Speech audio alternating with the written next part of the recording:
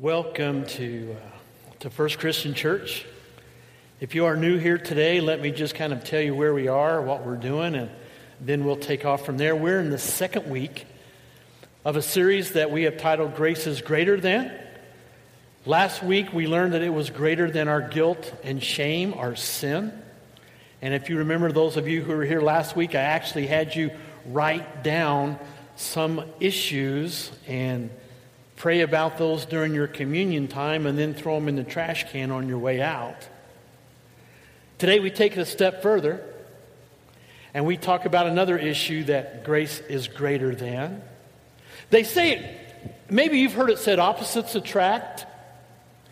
Here are some opposites. You can help me out today. The first thing that pops into your head, it's okay to talk in church now.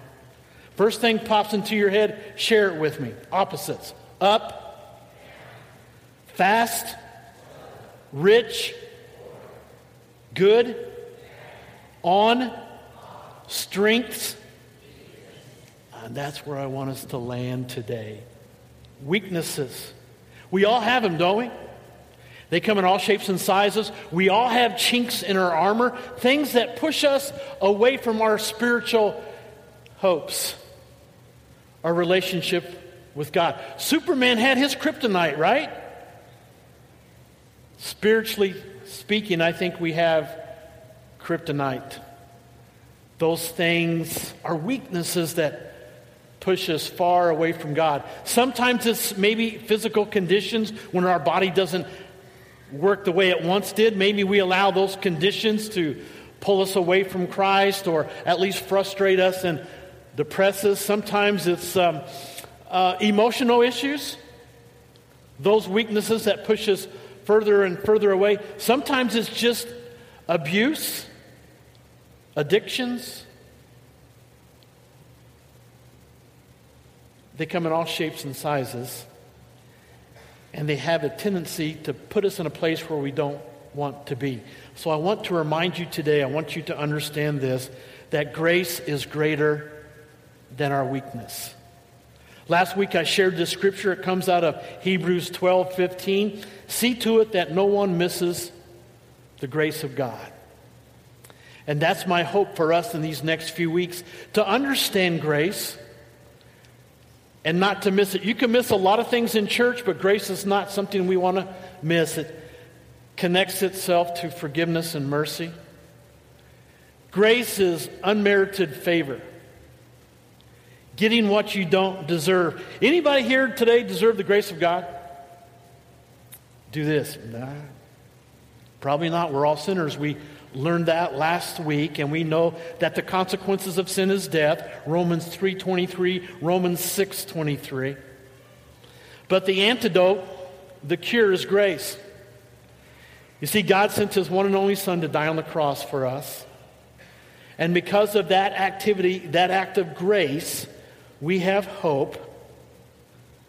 We have a chance to walk side by side with God. So we can't miss that today.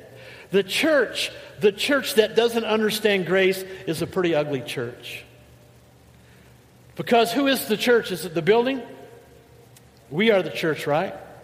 So if we don't understand grace and forgiveness, if we don't get that, if we don't understand that principle, then it has a tendency to breed bitterness, to breed discord, heartache, and even brokenness. And we'll talk about brokenness next week. So there's something about this grace that we need to understand. And what I would like to do today is zero in on this thing called weakness or weaknesses, because most of us have more than one weakness. So if you have your Bible, 2 Corinthians chapter 11, that's where we're going to start today. Then we're going to bounce over to chapter 12. Paul, before he became Paul, he was Saul. And if you know anything about this man, he was not exactly a friend of the church. In fact, he was doing everything that he could to stamp out this thing called Christianity until he had an encounter with God. And once that relationship began, he was never the same. And when it comes to grace, when it comes to mercy and kindness and forgiveness, unless we have a relationship with God, it will never really change who we are.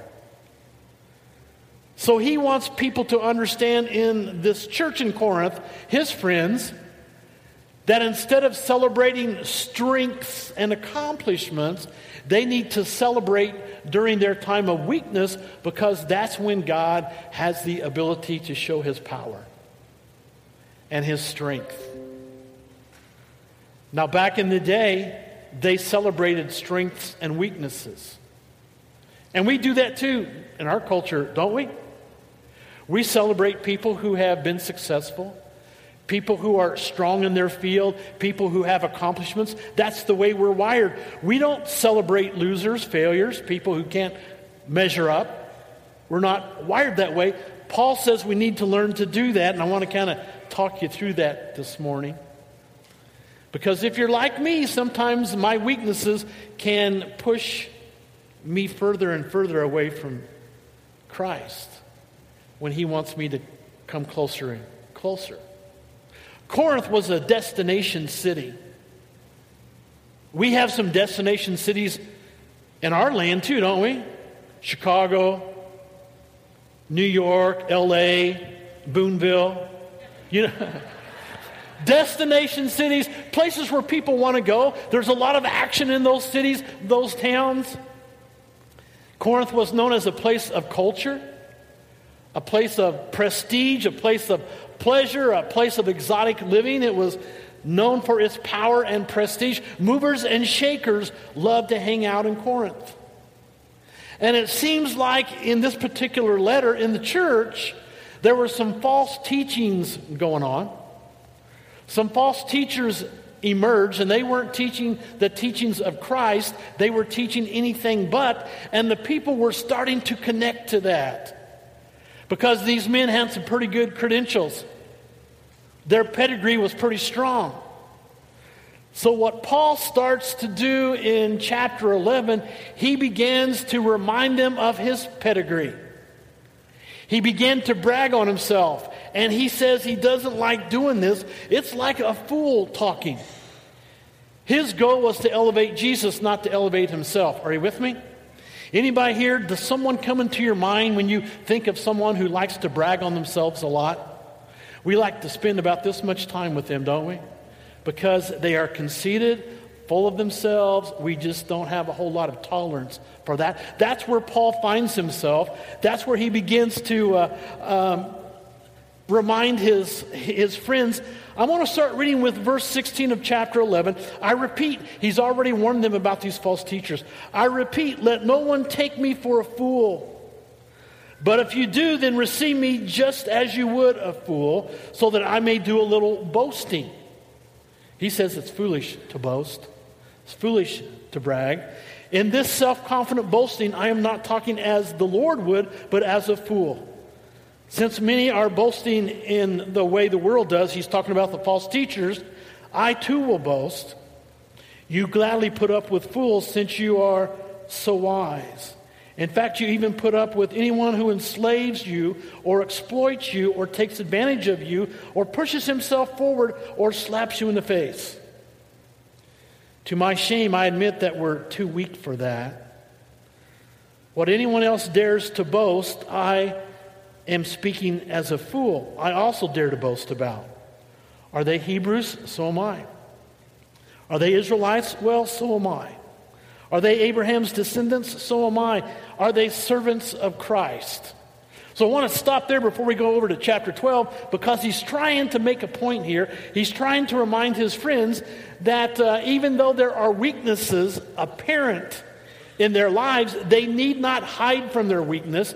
They need not deny their weakness. They need not avoid their weakness, but they need to face their weakness head on. My friends who are here today who are recovering from substance abuse, who are sober and who have been sober for some time, I rejoice with them. They tell me that the first part of the process is admitting that you have an issue. And once you make that confession, the process can begin. The healing process, sobriety can happen. And that's basically the process of grace. We confess that we have weaknesses, sins that bring with it guilt and shame. And once we repent of that lifestyle, that choice, we are offered grace and forgiveness from Jesus. It comes as we begin a relationship with Him, and it comes to bring us to a new place. So Paul kind of flips the value system. Don't celebrate your strengths, your accomplishments. Anybody can do that. But when you're having a weakness, celebrate, because then the power of God can take over. Anybody here like to celebrate when you're going through a rough time? No. We don't like that. Paul says that's what I want you to think it through, because that's the way you become to understand who God is. So he talks about boasting. And here's where he kind of unloads his wagon. He says, are these people, are they Hebrew? So am I. He says, are they Israelites? Me too, remember? Me too. Do these people, are they descendants of Abraham? He says, I am also a descendant of Abraham. And then he asks the $5,000 question. Are these people, are they servants of Christ? Because that's the distinguishing characteristic of those who understand. He says in verse 23, I am out of my mind to talk like this. This is not my nature, he says. I just want to remind you. So then in 2 Corinthians chapter 12, right over to the next page, it says, I must go on boasting, although there is nothing to be gained. I will go on to the visions and revelations from the Lord. I know a man of Christ who 14 years ago was caught up in the third heaven. He's describing an incident he had with God where he was taken either out of his body or in his body. It was revealed to him this place called paradise. Now, I don't know about you, but if I were taken out of my body, or if I had some kind of experience where I enjoyed this place called paradise, I think I would brag about that, you know? You know, I went to paradise the other night.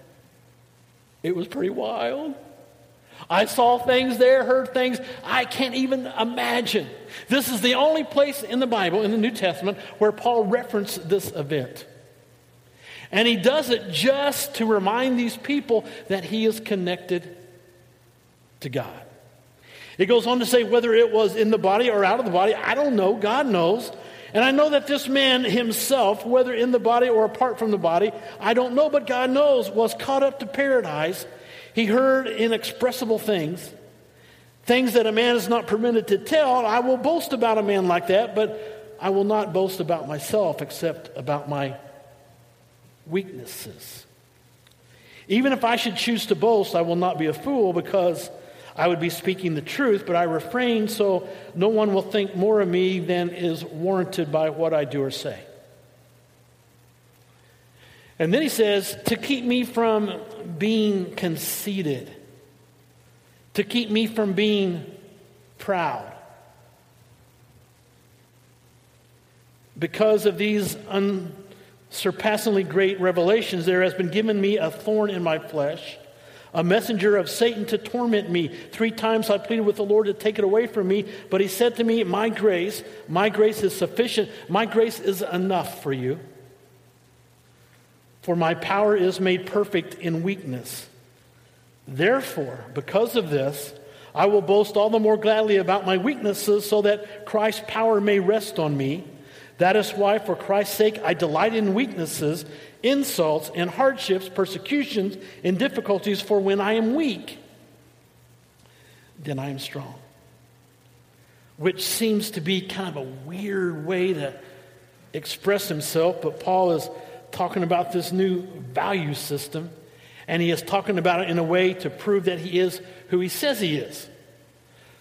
Paul, who was Saul, very educated man. He went to the school of Gamaliel, which tells me if he was schooled, that meant that his family had some money.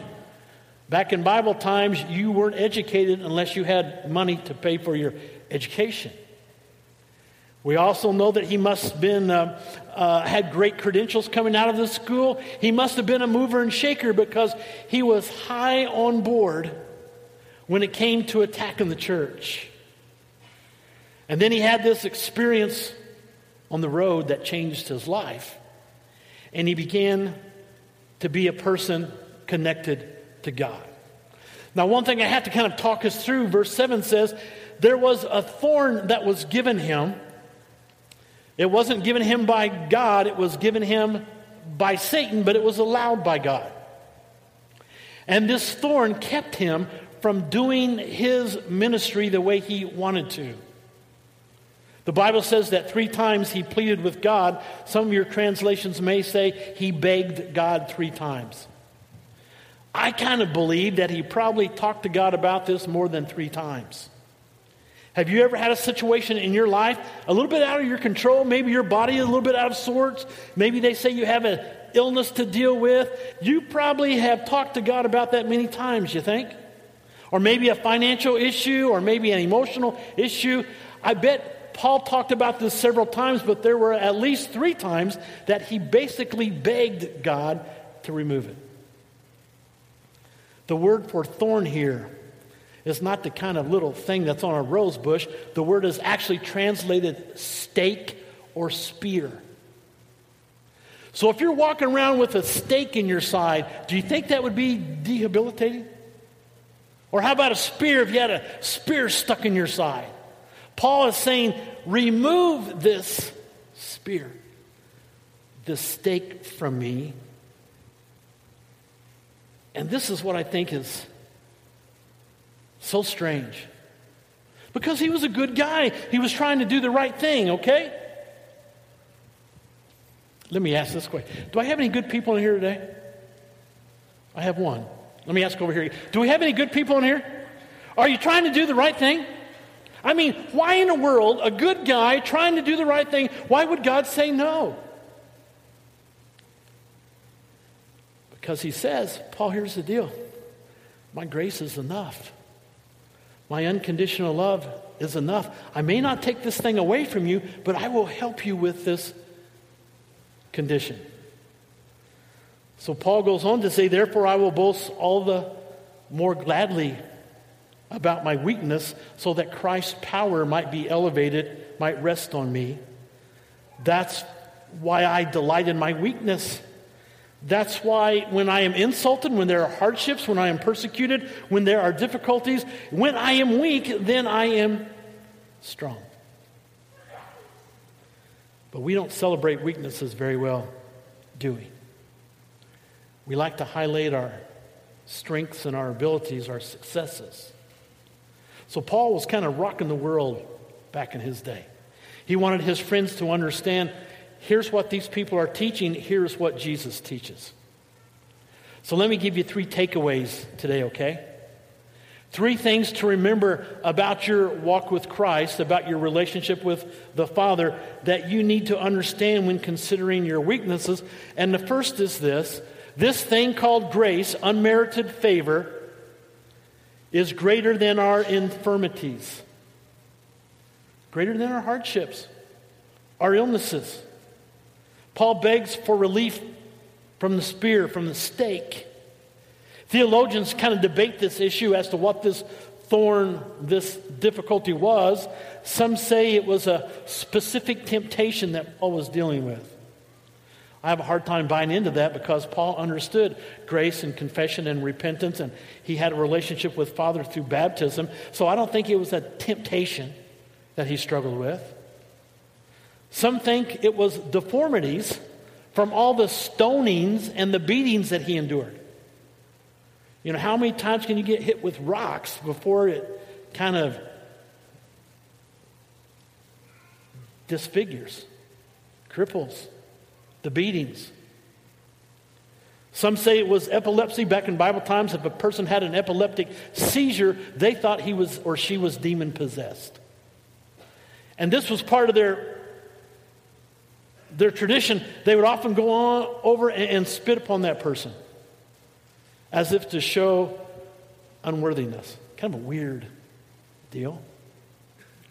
Some people think maybe it's malaria, maybe migraines kept him from doing his work. Some thought maybe a speech impediment or a stomach issue. But I think where I have locked in with the most support from Scripture is that he had eye trouble.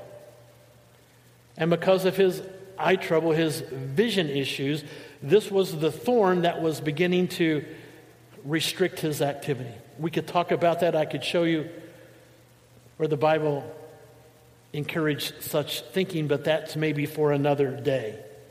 Paul doesn't go into detail. He doesn't focus on where he is. I think he uses the metaphor to show people that regardless of what they're going through, grace is greater than that. And I have no idea what your infirmity might be. Could be something physical. It could be your issue with pornography. It could be your issue with your family. It could be your unfaithfulness. It could be something sexual or something financial. It could be your inability to say no to donuts. And on the list goes. We have our chinks, our infirmities. The second takeaway is that grace is greater than our inabilities. And usually when we talk about weaknesses, we attach talents and abilities to our weaknesses. And a lot of times we fail to do our part or to connect ourselves in service in the church because we just don't feel we're adequate or we have the ability to do that. We just feel like we don't know enough or can't run fast enough. How hard is it to help somebody up on a hay wagon today? How hard would it be to serve somebody a hamburger and hot dog? You know, hundreds of people are coming here this afternoon. And all that I want you to do is to come and help people have a good time, because I know if you help someone have a good time, you're going to have a good time too. I mean, that's the way it works.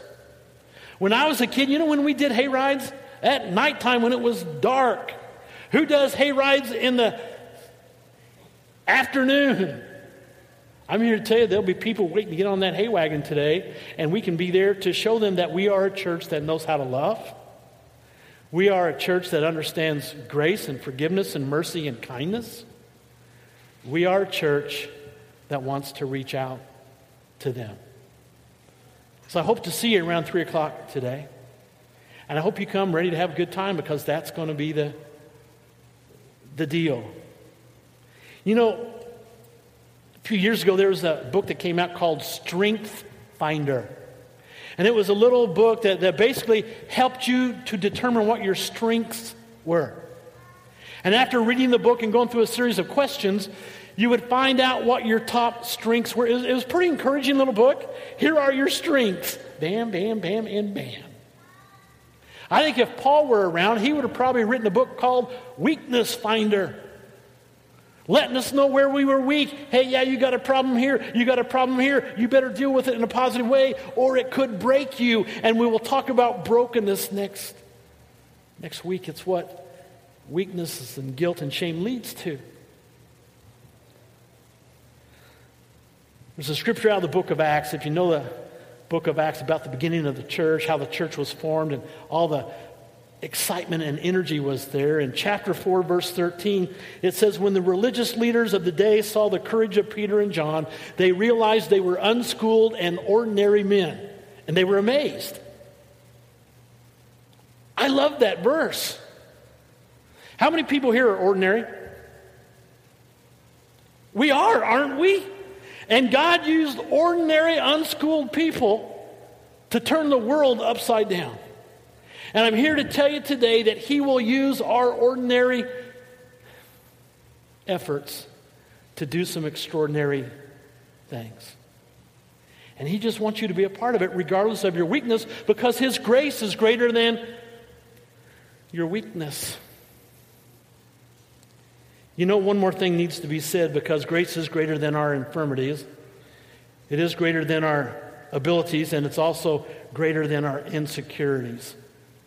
You know, if you have a task to do, maybe your task is just taking out the trash at home.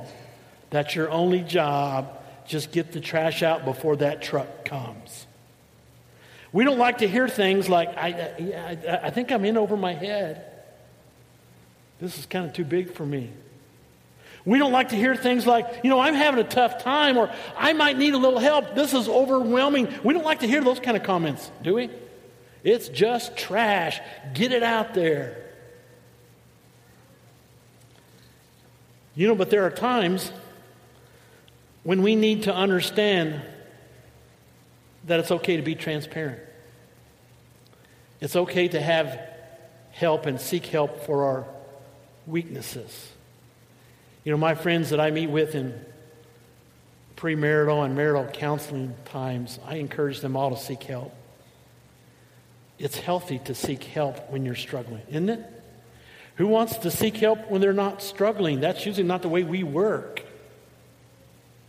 So if we're going through an issue, I encourage you to seek help with your weakness, because God will help you through that time. I want to paint a picture for you this morning, and I want you to kind of use your imagination.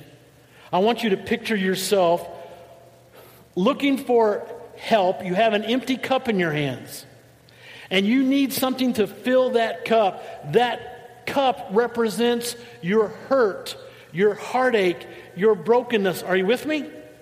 And you need some help to feel better.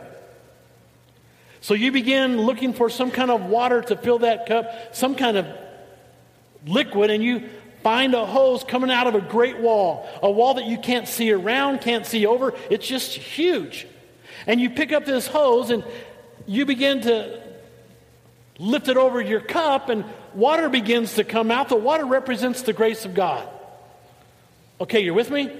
So you have a cup that's empty that represents your difficulty, your vulnerability, your weakness, and you have a hose with water coming out. It's just trickling out, and you don't think it's even going to fill your cup. But before long, your cup is filled right to the brim, and then the water automatically shuts off. And you have just enough water to take care of your issue. So you head for home. Sometime later, you come back. This time you have a 5-gallon bucket. It's a nice bucket. It says Ace Hardware on it. Looks really nice. It's clean. It's empty. And maybe you're going through some other issues. Maybe you've had a health scare. Or maybe you can barely cover your monthly bills. And maybe you just need a little grace, a little love and connection with God. You go back to the wall and you find that hose, and there's no way that this water is going to fill your empty bucket. But hey, it's a little bit would help, right? And you hang that hose over that bucket, and it takes a while. It's just trickling out there, but before long, water is right to the brim. It's just enough. And you go home with that bucket, and you take care of your issues. A little time goes by, and you're starting to struggle. Maybe you just lost your job, and with that, you lost your confidence. Maybe your marriage is in a pretty rough place, and maybe you have a child with special needs, and you're just exhausted. You just need some grace. This time you have a wheelbarrow, and that thing is empty, and it's going to be kind of hard to get the water back home, the grace back home, because have you ever pushed something in a wheelbarrow? You find that hose, and there's no way that's going to fill up your wheelbarrow, because it's big. And before long, that thing is filled right to the brim. And you go home and you celebrate your weakness because you have a good fill of God's grace. Some time goes by and you come back driving a semi-truck. A semi-truck. Can you see yourself driving a semi-truck? I don't know what you'd do. Maybe you'd roll your sleeves up a little bit, get your arm out there. It's a tanker truck. Yesterday when we were out here doing some weed eating and stuff, they let me on our mower. We have one of those zero-turn mowers here. Holy cow, I even mowed some stuff. They told me next time I'm going to learn how to drive the tractor because my friend Jerry David, he was first service. He knows I want to drive a bulldozer someday. It's on my bucket list, you know. But you're pulling this semi-tanker up there. You know there is no way this water is going to fill up your tanker. But you get that hose and you get it going. And before long, your tanker is full. Now my tanker, I pulled in sideways so I wouldn't have to back it up. But I pull away and I head for home, and we celebrate our weaknesses. Now don't miss this point, folks. If I had any advice I could give you today, this would be it. When you're going through a rough time, when your weakness is kind of pushing you to a place you don't want to be, I encourage you to back your truck up to God. And let Him fill it. Let Him fill it with love and mercy and kindness and grace, because grace is greater than our weakness. It's been said opposites attract. Have you ever heard that? First thing that comes into your mind, are you ready? Cross. Christ. Sinner. Savior. Sin. Grace.